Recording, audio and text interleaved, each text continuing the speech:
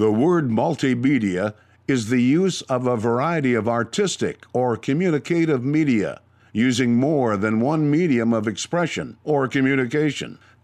Cafe is a type of establishment that serves coffee and is known as a place where information can be exchanged. The following is the audio version of the Multimedia Cafe.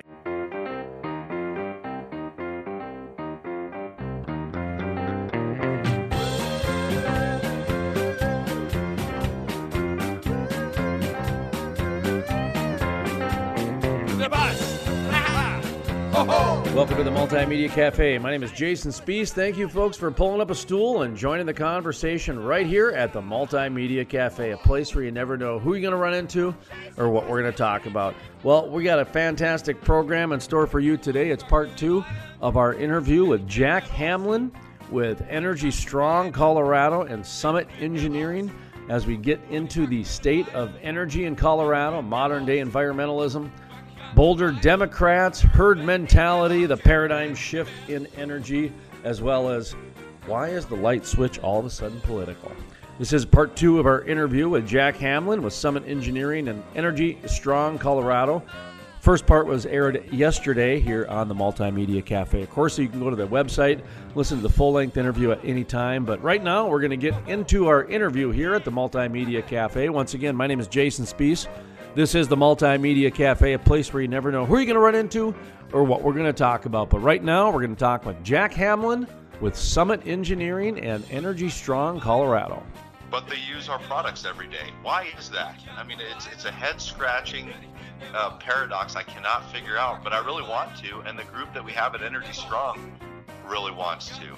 It's interesting listening to your story because, you know, one of the things that I've been saying now for probably about 3 months is I've done government affairs for 25 years in the media. And one of the things I can say pretty confidently is that the oil and gas industry for probably the last 20 years has invested more and more and more into government relations. And that really became part of their PR strategy. And there was a time when that really was useful and beneficial, especially on the local level. But over the past, I would say 5 to 8 years, a lot of the politicians, that polarization happened to where everything became a party line. And oil and gas somehow got lumped in with a political party. And the light switch never should be. The gas in your car should never be a political thing at all. And you know that. I know that. Everybody knows that deep in their heart. And so when you kind of look at, you know, the politicians really at the end of the day kind of became the oil companies' PR people. What do you make of that statement and observation I just made? It's frustrating. I mean, is there any credibility to that, do you think, or any accuracy? Yeah, I mean, absolutely. If you look at it, it's how could something as complex as energy independence and commodities that you consume on a daily basis, how on earth could that be a partisan issue, right? So you've got politicians towing a narrative or a way of discourse that people just buy into, and that's a frustrating part for me. And that I'm an unaffiliated voter. I'm too fluid in so many things that I can't wrap my head around that. So that's where it gets frustrating. What I look at is, man, the American consumer, the average American citizen, it seems like the short-term memory is just not there when it comes to day-to-day life. I remember back 4 or 5 years ago when gasoline got to like $4.30 a gallon or something like that, and it was on the verge of Mad Max out here. I mean, they were talking about repealing the gas tax to help lower income families. And at the end of the day, that's who this impacts, right? I grew up in a fairly poor household. I grew up with a single mom that had to make choices on which bills to pay. Do we pay the gas bill or do we put gasoline in the car? And if gasoline was expensive, we walked to school. I mean, these were impacts that I had in my life. And when I look at my friends and people in my community, these,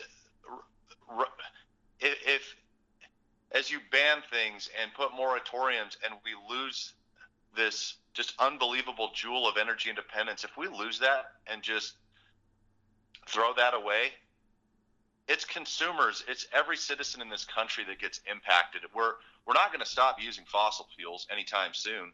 We just become beholden to the same regimes that caused us to get the energy independence in the first place. So then we're going back to being hostage to a foreign nation to supply us our energy. It's a strange thing to understand to me that anyone, regardless of political affiliation, wants to throw away and squander such an unbelievable accomplishment.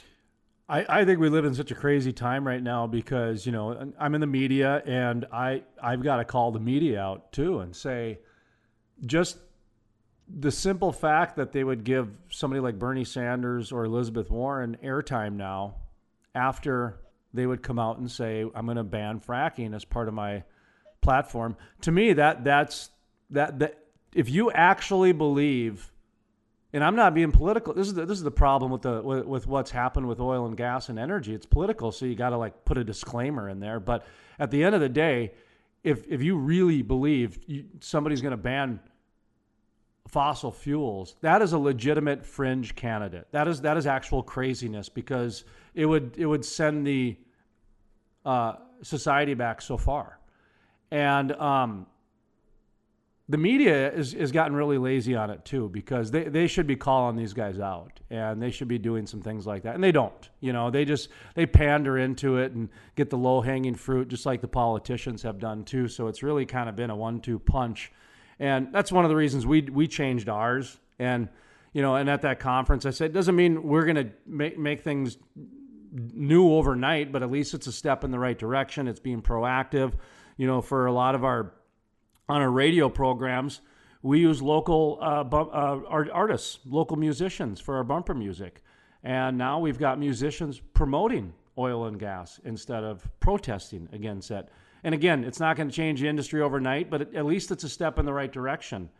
And so talk to me a little bit about how it's hard to say you're proactive because, you know, it's you got to go out and do things and you got to set the narrative and you got to take control again. And that takes time. You know what I mean? So are you currently planning anything proactive? What's kind of some steps to become proactive? Because it's easier said than done. And I know you mentioned that, you know, that's kind of one of your missions and goals is to get Colorado strong, to be proactive again. I'll give you an example. One of the things that we are being proactive on, and this goes against probably the industry, but we actually use the word horizontal flushing. We don't use horizontal fracking and fracturing anymore because fracking is a really bad word.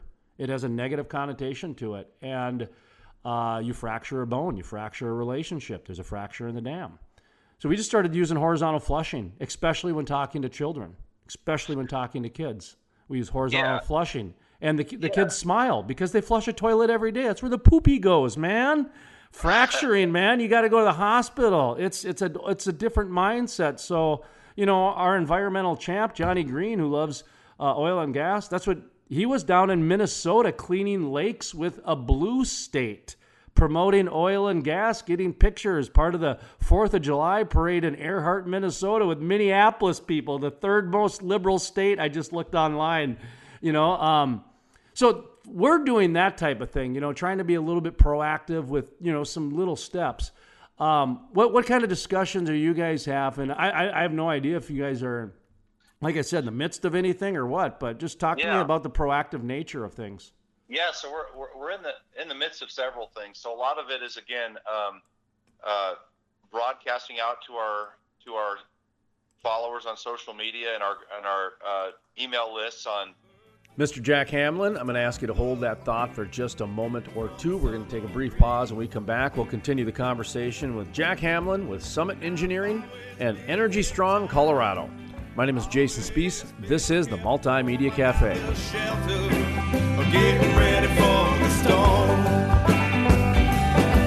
'Cause it's a big bad world, hollering at your door.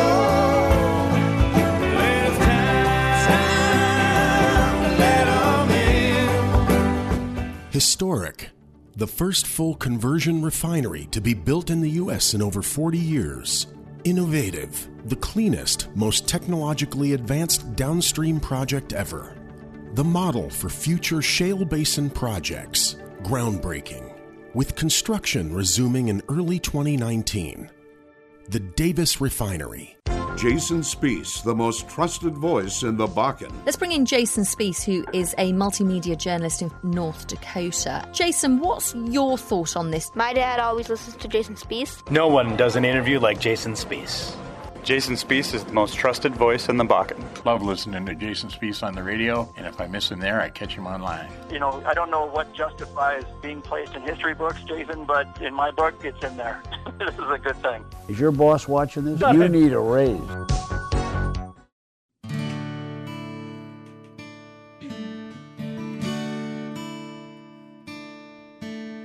The Salvation Army band played, and the children drank lemonade, and the morning lasted all day. Welcome back to the Multimedia Cafe. My name is Jason Spees. Thank you, folks, for pulling up a stool and joining the conversation right here at the Multimedia Cafe, a place where you never know who you're going to run into or what we're going to talk about.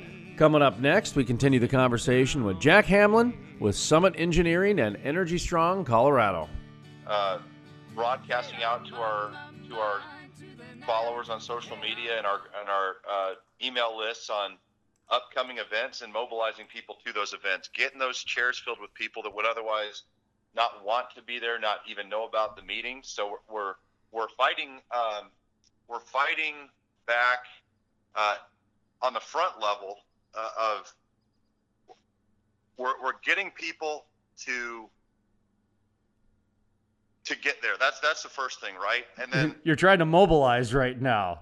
So we're mobilizing, but we're also getting some messaging out there. So a big push for us right now is giving people the talking points of within the industry, the good things, how much emissions have gone down, how much like I mentioned earlier, how drilling's increased, but the footprint and the actual emissions have gone down, how natural gas has transformed our entire the way we generate power, and the emissions decrease from it, the potential there to decrease emissions worldwide. So we're giving people the tools to do that. We're hosting our own happy hours and getting people from the mission of Energy Strong is to unite the oil and gas industry and everybody. That if you touch a molecule of hydrocarbons, we want you there. We don't care if you're downhole, engineering, construction, an operator, whatever you are. If you're in the industry, if you're in trucking, recruiting, whatever it is, we want you there, and we want to hear your story and the impact. One of the things that we did proactively was a Tip the Bill campaign. I'm not sure if you saw that or not, but that went pretty viral, where we, if you went out to dinner with your family and it was $60, you tipped $60 and you put on there, paid for by Colorado Oil and Gas, Energy Strong Colorado, trying to raise awareness to, hey, our industry has a very big impact in this state beyond the revenue that's generated by the oil and gas producers, right? Those are the numbers that the proponents of the bill, they used. Colorado's, the oil and gas industry supports 29,000 jobs or something like that in Colorado. The real number's way more than that. It's just companies like mine, an engineering company of 110 people. Our SIC code doesn't correlate with oil and gas. It's under engineering. They don't count that as an oil and gas job, even though 100% of my revenue comes from oil and gas. So the Tip the Bill movement was huge. The happy hours are great, getting people together, trying to get our narrative going, which to me, narrative seems like a deception. So I don't even want to use that word. It's more of a let's get our messaging out there, and so everybody understands the good, and we all are giving we're not using anecdotal data, we're using empirical data. These are the facts, and this is why it's good. And then beyond that, we're looking at backing and helping fundraise for local political candidates here that are oil and gas friendly. So we've got kind of a multi-prong approach at this point, to not only counter what's going on, but get ourselves in get footing get on the offensive a little bit. And one of the big components we're also doing is, if you've gone to the Energy Strong website, www.energystrong.com, but there's a bunch of merchandise on there that you can purchase, hats and shirts and stuff like that is emblazoned with Energy Strong Colorado, and there's several other states. Those articles of clothing, those hats, are good discussion starters, both pro and against. I mean, I've worn it around, and people say, "Oh, great, where do you work?" "Oh, I work for so-and-so," and we have a great discussion. And then other people kind of look at you sideways, and you get into a discussion with them, and it's a very what's interesting is when you get people outside of a group or some sort of like mass hysteria type of deal, where it's like down at the Capitol, where it's like a big side, they call them, for and against. When you get them one-on-one and you can have a lucid discussion, it's positive both ways. I get to understand their perspective, and they get to understand some facts about the oil and gas industry. So the merchandise that we're selling, the proceeds roll right back into it. We're not, we don't make any money on that stuff. That goes right back into new logo development, new merchandise development, and the sole reason around that is to get Colorado oil and gas visibility as far as we can get it, right? And so, yeah, the hats look cool. The logo development, it incorporates pieces of every state, and that's been really successful. So, yeah, those are the kind of things we're doing as an Energy Strong group. And really, I don't see – that's been kind of the real frustrating part, Jason, is that our industry in Colorado, it seems like they're on the defensive, kind of wait for the dust to settle in the next election cycle. Meanwhile, you've got, tens of thousands of people that could be a consequence to inaction if we don't do something. All of this stuff funnels back into, we know that the industry that we're in and the jobs that we do are virtuous, that they create prosperity for people, that they save lives. They don't ruin lives. The health and safety component, here's a good perspective for you, right? So as we were going through Senate Bill 181, and they're talking, the sponsors of the bill are talking about health and safety and environment. The environment will kill you, okay? The environment is not this nice, friendly, stable thing. You'll freeze to death. You'll die of thirst. Oil and gas has brought all those things to where we're able to have heat and AC, clean water, clean air. What was really interesting during Senate Bill 181 is during the proceedings, a blizzard came through Colorado, right? It was almost, you couldn't write a script any better, in my opinion. So they're talking about health and safety, and then a blizzard hits. And I'm thinking, thank God I've got oil and gas. I've got a natural gas pipeline coming to my house where I can turn on the fireplace in the furnace. And if I had solar panels on my roof, they'd be covered in 2 feet of snow, and I'd freeze to death. I mean, that's where I was at in my head. And I thought it was kind of a light bulb went off, and it wasn't that oil and gas, it creates a safe environment. You're able to get out of the heat. You're able to get out of the cold. You're able to have clean water in your house and to keep your family safe. You're able to get into a car or on a bus or onto a motorcycle or whatever and drive to the hospital if you're sick. And that hospital runs on a grid that is, the majority of it comes from fossil fuels. So when you look at it holistically, it's a no-brainer.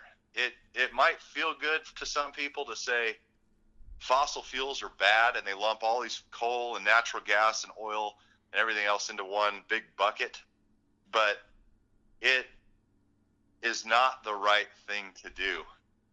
Oil and gas saves lives. It creates a wonderful world for everybody to get in an airplane, go see another culture, to heat your home, to turn on your tap and have clean water. All of that stuff comes from fossil fuels, whether you like it or not.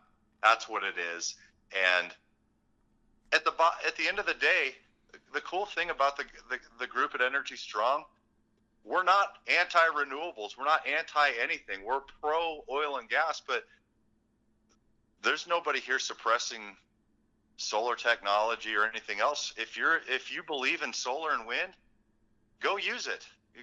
Great, better on you. The real interesting paradigm I'm faced with is the people that have approached us and been kind of against our industry use it every day. And I go back to it all the time, but I think it's not in my backyard thinking, which is just a very elitist viewpoint that I don't. Mr. Jack Hamlin, I'm going to ask you to hold that thought for just a moment or two. We're going to take a brief pause. When we come back, we'll continue the conversation with Jack Hamlin with Summit Engineering and Energy Strong, Colorado. My name is Jason Spees. This is the Multimedia Cafe. Jason Spees, the most trusted voice in the Bakken. I totally agree with you. And the word that you brought into this is fact. You tell the facts, and then you let people make up their own minds. You want someone who's competent. You don't want to get a bunch of rookies. Love listening to Jason Spees on the radio, and if I miss him there, I catch him online. Let's bring in Jason Spees, who is a multimedia journalist in North Dakota. Jason, what's your thought on this? No one does an interview like Jason Spees. Historic. The first full conversion refinery to be built in the U.S. in over 40 years. Innovative. The cleanest, most technologically advanced downstream project ever. The model for future shale basin projects. Groundbreaking.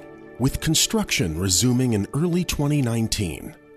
The Davis Refinery.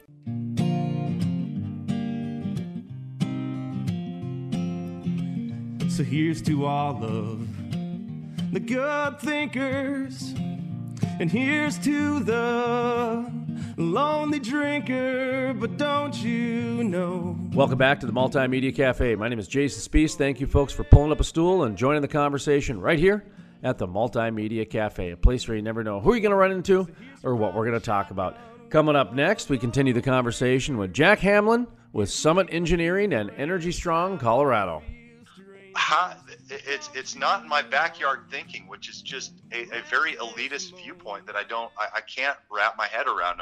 I'm trying to, but hey, if you don't like our products, this is a simple supply and demand thing. We're not producing oil and gas to not be used. It's because it gets consumed, we produce it. If somebody thinks that renewables are virtuous, hey, you shouldn't need the government to force you to use those things and other people to use those things.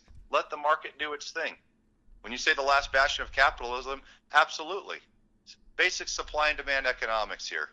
If renewables were virtuous and safer and cleaner, everyone would use them. But they're not. They're not reliable. Here's an interesting statistic for you. So you talk about oil and gas is one of the safest, as you probably know and the listeners know, it's one of the safest industries on the planet, right? So both from an internal and external perspective, and what I mean by that is it's safe for all the employees that work in it, whether you're in a plant or in a pipeline or in an office. It's one of the safest industries on the planet. And externally, when you look at any other industrial operation, it's extremely safe. So when I was testifying in front of the state representatives here,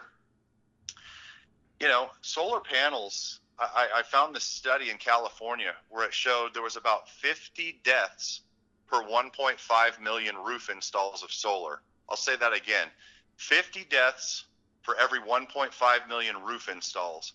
Why is that? That's because roofing is very unsafe, and that's where these solar panels go.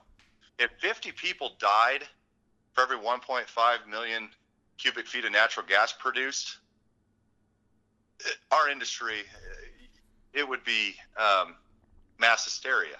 But so on that note, let me ask you this question. Jack Hamlin with a Summit Engineering. I'm looking at the clock, so we're going to be winding down here in the next 10 minutes or so. But as long as we got down this path, one of the conversations we're having on our program is what would a world look like if take solar and wind, who have received subsidies for 40 years, and really a lot of subsidies for 20 years. And they had their own benchmarks. We were supposed to all be able to have solar panels for our houses, and cities were supposed to have wind turbines to power their cities and rural America as well. And these were all supposed to be affordable. Okay, that was the benchmarks put out by the industry, not by anybody else. The industry put those benchmarks out. Okay, we gave them millions and billions and cajillions of dollars to do this. Now, what would happen if, say, for the next 5 years, we took the subsidy, 100% of the subsidies that have gone to wind and solar? You've had 40 years, man. Too bad. And put it to natural gas.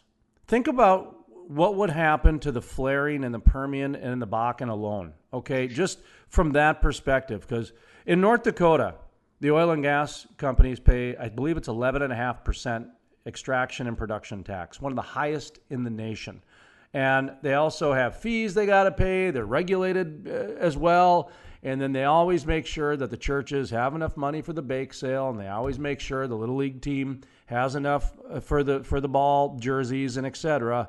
Sometimes they just don't have enough for the research and development. So imagine if these crazy guys that are sleeping on, these are people you work with, I would imagine. If you're in engineering, you know what I'm talking about. These natural gas, smart, clever capitalists that are investing all of their fortune, all their family's money to try and solve a problem that is really actually probably solvable. Do you know what I mean by that? What would a world look like if we shifted those subsidies to natural gas? You'd have the cleanest environment, way cleaner than any renewable power. Natural gas is extremely clean, and that's one of the biggest. It's one of the biggest narratives that I think the industry has an opportunity to overcome, which is every single citizen in Denver, with of course, including a very small population that's not hooked up to a natural gas distribution system, but virtually every home has a natural gas pipeline coming to it, and you burn natural gas inside your house in a fireplace and a furnace. If we were to, instead of flare this precious resource, it's one of the things that drives me nuts the most about our industry. But we're a little bit beholden because of federal rules. But if we were able to capture all of that natural gas and export it around the globe to places like China and India, and even in our own country into New England, where they're using, they've got these moratoriums on any sort of natural gas development, so they burn heating oil instead, or they import LNG from Russia. I mean, these are to America, right? It's just unbelievable. If you're to export all of our natural gas, we are sitting on a world-class resource that the world envies. The rest of the world envies us. There's still billions of people that don't even have basic electricity, access to electricity.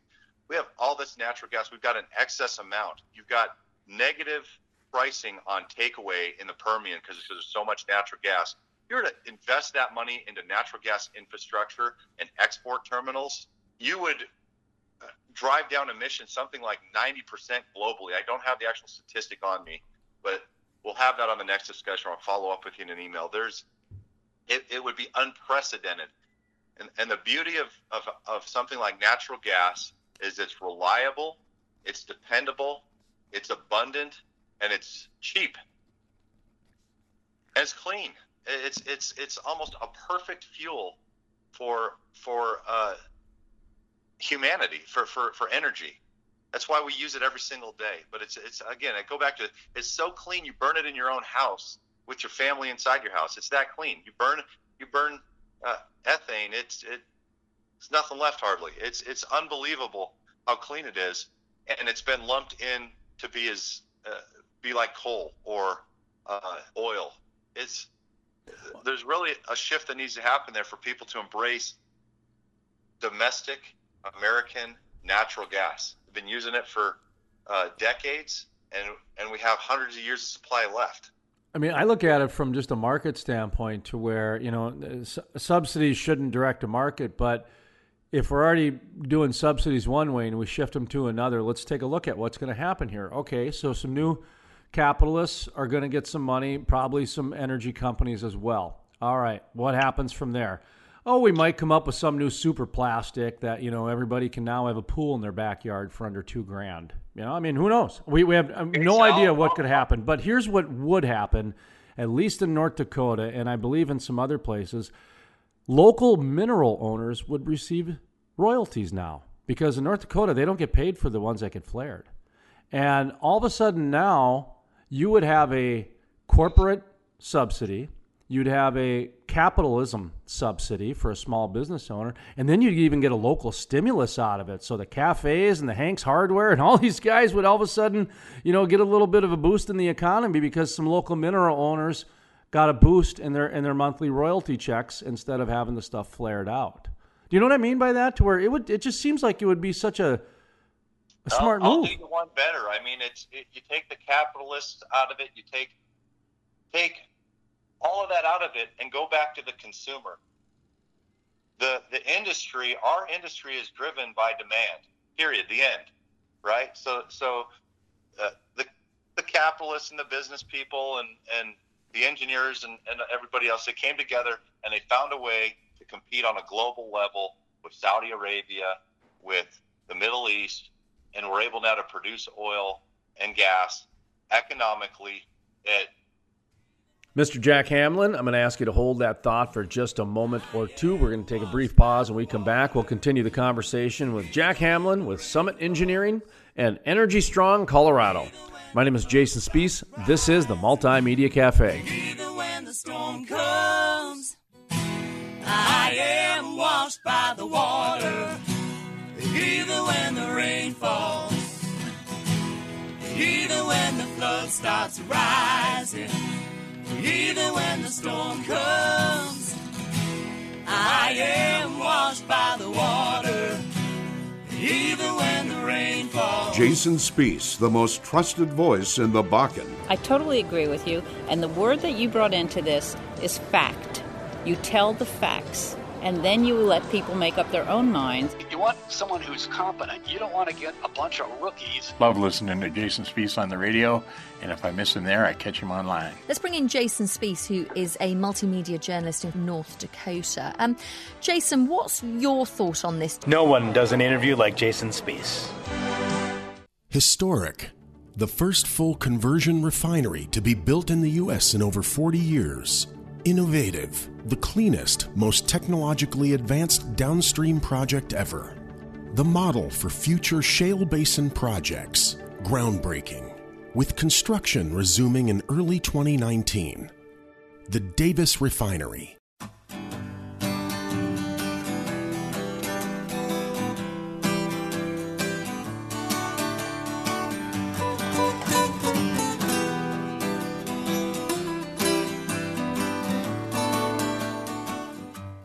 Welcome back to the Multimedia Cafe. My name is Jason Spiess. Thank you, folks, for pulling up a stool and joining the conversation right here at the Multimedia Cafe, a place where you never know who you're going to run into or what we're going to talk about.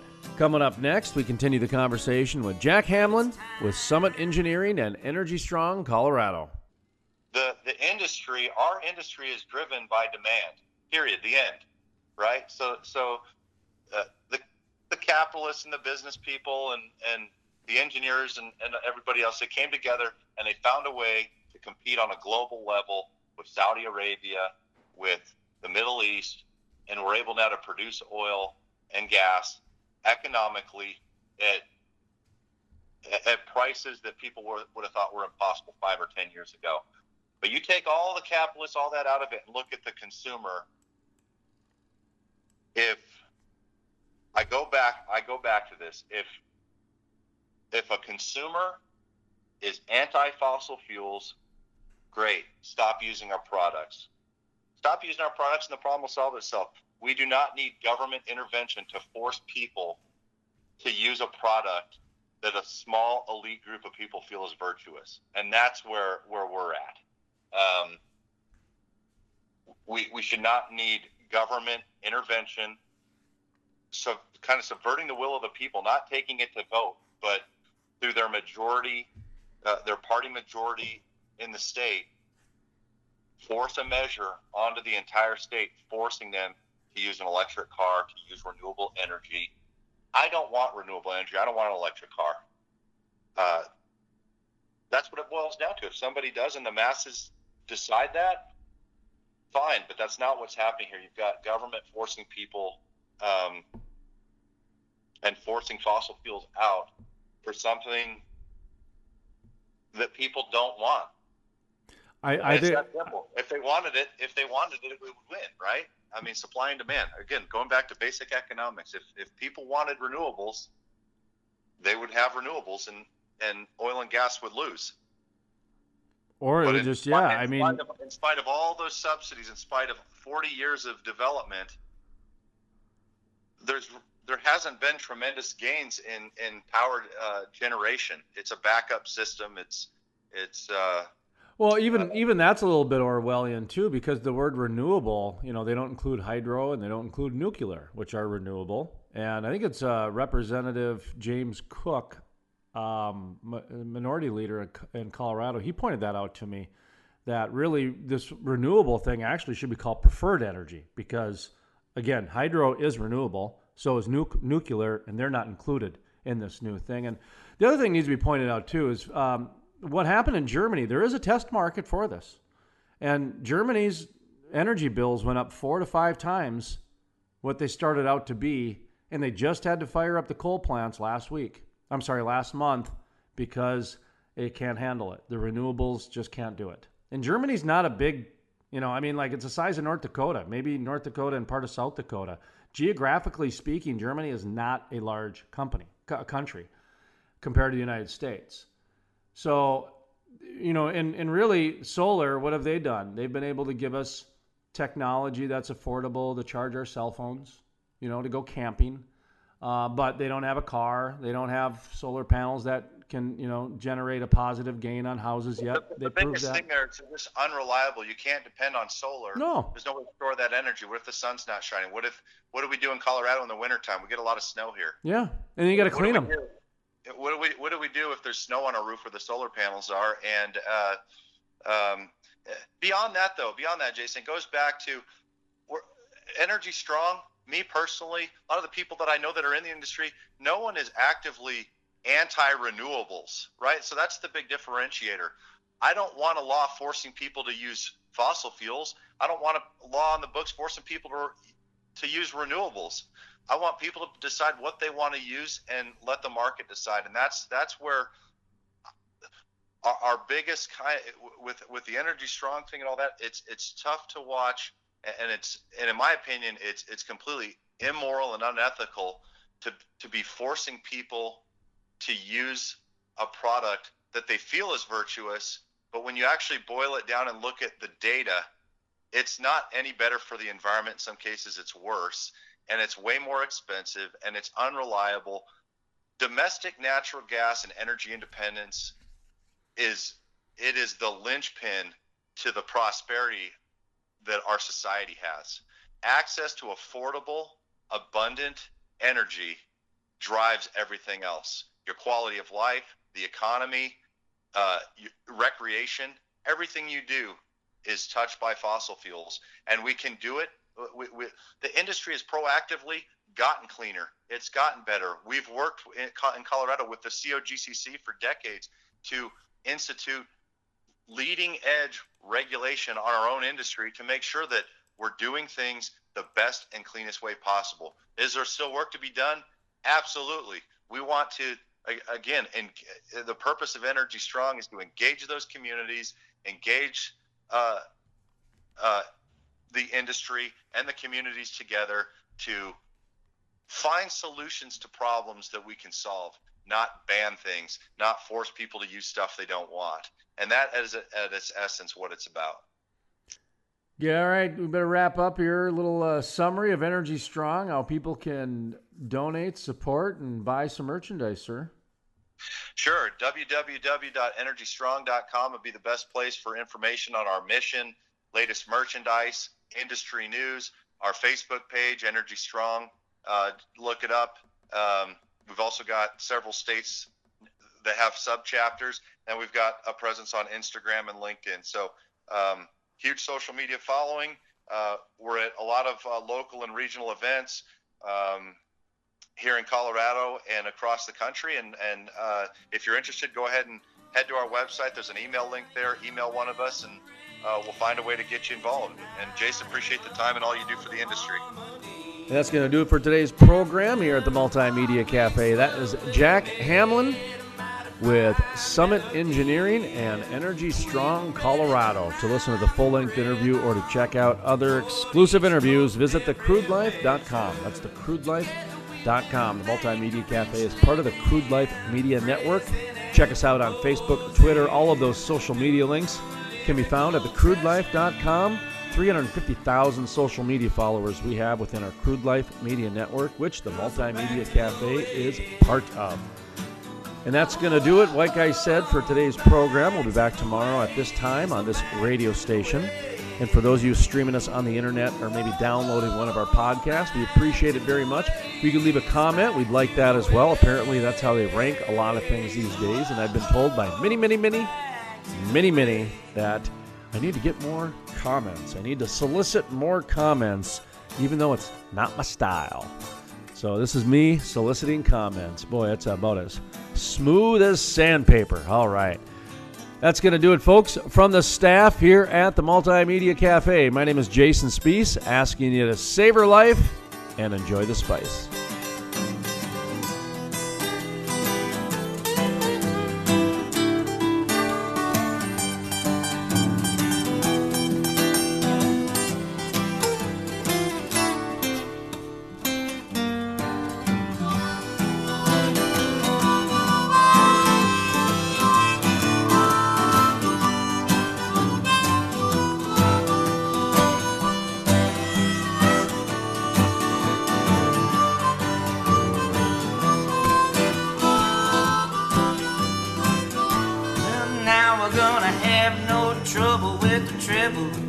There's no breaks in the breeze. It's just you and me, baby, singing it like we did in the good old days. Yeah, we're singing it like they did in the good old days, because we're back to the way.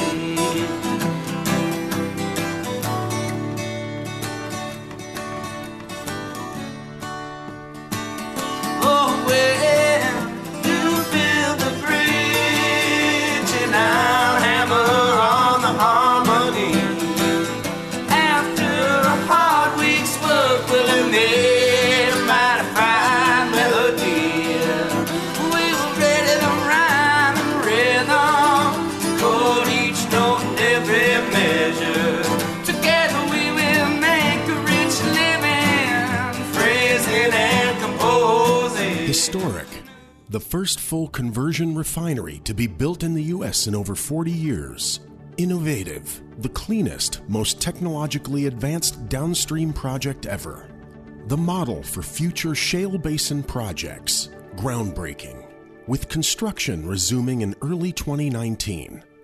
The Davis Refinery.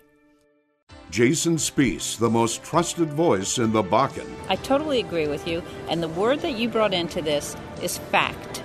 You tell the facts, and then you let people make up their own minds. You want someone who's competent. You don't want to get a bunch of rookies. Love listening to Jason Spees on the radio, and if I miss him there, I catch him online. Let's bring in Jason Spees, who is a multimedia journalist in North Dakota. Jason, what's your thought on this? No one does an interview like Jason Spees.